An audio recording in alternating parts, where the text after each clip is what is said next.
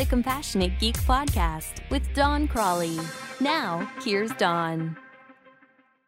I'm going to rant about customer service fails. Well, actually, 3 customer service fails. I've been on the receiving end of 3 customer service fails within the past week. Now, if you have fails, you'll lose customers and credibility, and if you're part of an internal IT organization, you'll alienate your coworkers, so you want to avoid them. Obviously. Here goes. Customer service fail number 1. I'm starting to put together a budget for a large project involving customer research. I called a local company last week to start a dialogue about working with them on the research project. When I called, the owner was out of town at a trade show. The person who answered the phone said he would call me on Monday. Now it's Wednesday, and I haven't heard anything from him. That's a bad sign for any future relationship, and it's just rude. We won't be working together. Return phone calls in a timely manner. Actually, just return them. Customer service fail number 2. I'm looking for a new printer for one of my books. I called a local company that had good reviews and claimed to specialize in the type of printing that I need. When they answered, a computer voice said, "Thank you for calling. No one is available to take your call right now. Please call back later." Seriously? Maybe their business is so good that they don't need my business, or maybe the owner of the company doesn't realize that's how their phone is being answered. So call your business from time to time as a secret shopper to ensure everything is happening the way you want it to happen. Customer service fail number 3. I had a problem with one of my Amazon business accounts. I was able to log on, but then I received an odd error message.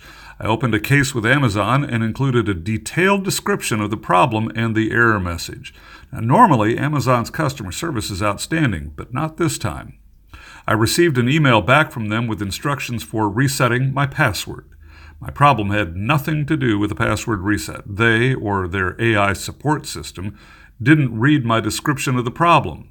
I wrote back, again detailing the problem, and they responded with something else totally irrelevant. I wrote back again and asked them to please read the entire thread so they would understand the problem. This time I received a response telling me what to do, but not how to do it. I had to scrounge around their website until I was able to figure out where to change the configuration settings according to the instructions in their email. The case should have been solved in a single email, but instead it took several emails back and forth to resolve the issue.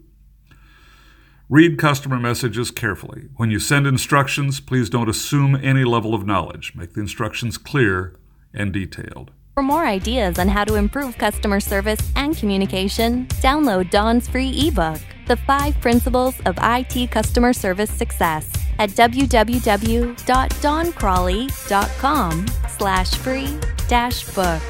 For more information about scheduling Don as a speaker for your next conference or meeting, visit www.doncrawley.com/info. Our jobs are about helping our end users work more productively, efficiently, and creatively. Now, once again, here's Don. Customer service, whether in IT or any other area, is not difficult to do right as long as you give it some thought. Put yourself in your customer's position. What would you want? You'd like your call to be returned. You'd like to be able to leave a voicemail message if necessary. And you'd like customer service reps to actually read your email and provide detailed, explicit instructions. I'm Don Crawley.